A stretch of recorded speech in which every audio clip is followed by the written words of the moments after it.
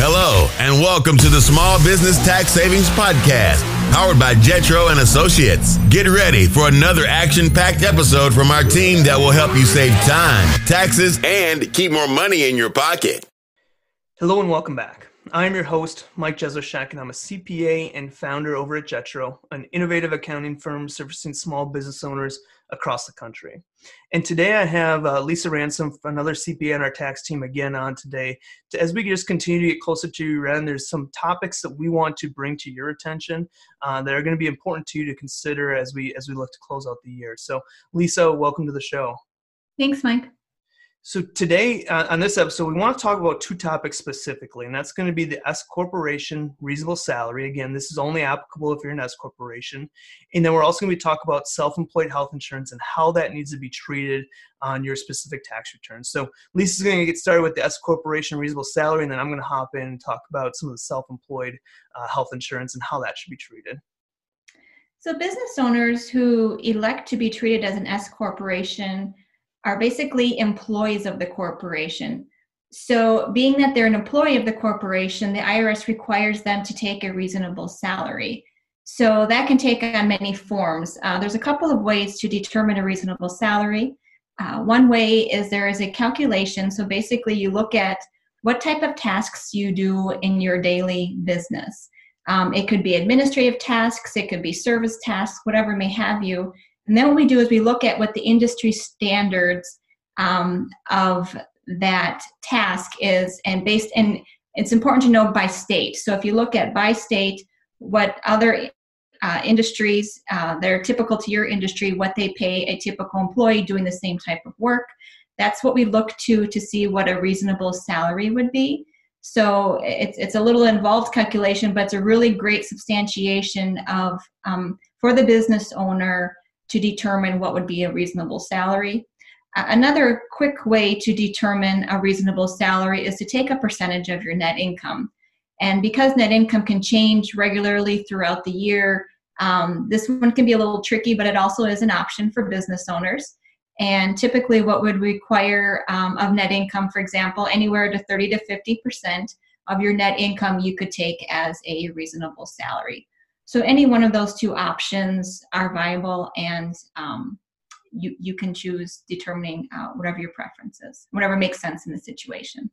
Yeah, and I think the key here is that if you're organized as an S Corporation, you need to make sure that salary is taken before your end. So if you haven't ran a reasonable compensation salary yet this year, or you think your reasonable compensation might be too low, think about running those calculations to see what you should be running as a salary, and make sure it's done before your end so that when it comes to tax time, the reasonable compensation is taken care of and you're all set there. And again, this is just for S corporations. And so the idea behind it is the IRS requires that reasonable salary. If you don't, it can raise some red flags. So as Lisa mentioned, there's a couple different ways to calculate that. Some is easier than the others, but either way you do it, just try to have some documentation and support as to why that's a reasonable compensation and kind of why you're choosing that for your business. And when it comes to self-employed health insurance, this gets a little bit complicated depending on how your business is set up. So if you're a business owner that's paying your own health insurance, that is a business deduction. Now, how you get that business deduction depends on the type of business that you have.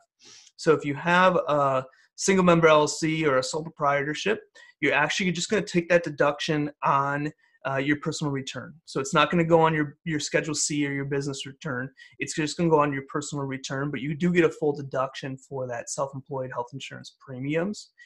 If you're set up as an S corporation, things get a little bit tricky, and you have to make sure you're doing it correctly.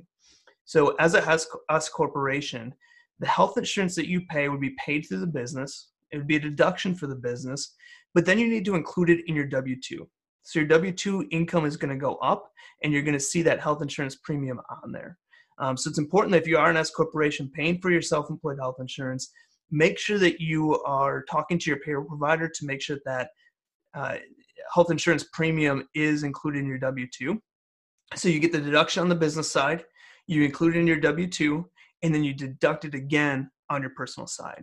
So the actual deduction ends up happening on the personal side, but you do have to run it through your W-2. So it's just important that you're keeping track of exactly how your reporting your self-employed health insurance, whether it's a sole proprietor that's just on your personal return, or if you're set up as an S corporation, it's going through your W-2. So again, as we get to year end, we're just going to continue to talk about various topics that are important to you. These two are key ones that need to be done before year end. The reasonable salary for an S corporation, make sure you're running a salary, and then evaluating now here in December, kind of what is reasonable, what isn't reasonable. And then when it comes to health insurance, just make sure you're treating it correctly. If you're set up as a single member LLC or a sole proprietor, that's just going to end up going on your personal return. But if you're an S corporation, there's a few more hoops that you have to jump through, and you need to make sure that that's included on your W-2. So be sure to reach out to your payroll provider. Thanks again for tuning in to another episode, and I will see you next week. Now, one last thing before I go. Don't forget to check out our podcast website at www.taxsavingspodcast.com. That's taxsavingspodcast.com. This is a great resource to go and check out our most recent episodes, as well as find extra items if you want to take what we discuss here and dive deeper.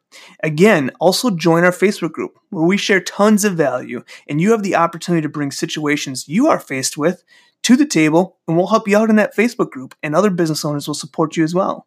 You can join by simply searching in Facebook for the Small Business Tax Secrets group. Again, it's a Facebook group called Small Business Tax Secrets, and there should be a group that pops up that you can join. This has been another episode of the Small Business Tax Savings Podcast from the team at Jetro and Associates. If you have any questions, feel free to email them. tax@jetrotax.com. We have packages for small business owners starting at just $75 a month. If you enjoyed our podcast, please take the time out to give us a 5-star review in iTunes or wherever you listen. This helps us to bring you useful tips to help you grow your small business. Thanks for listening and have a great day.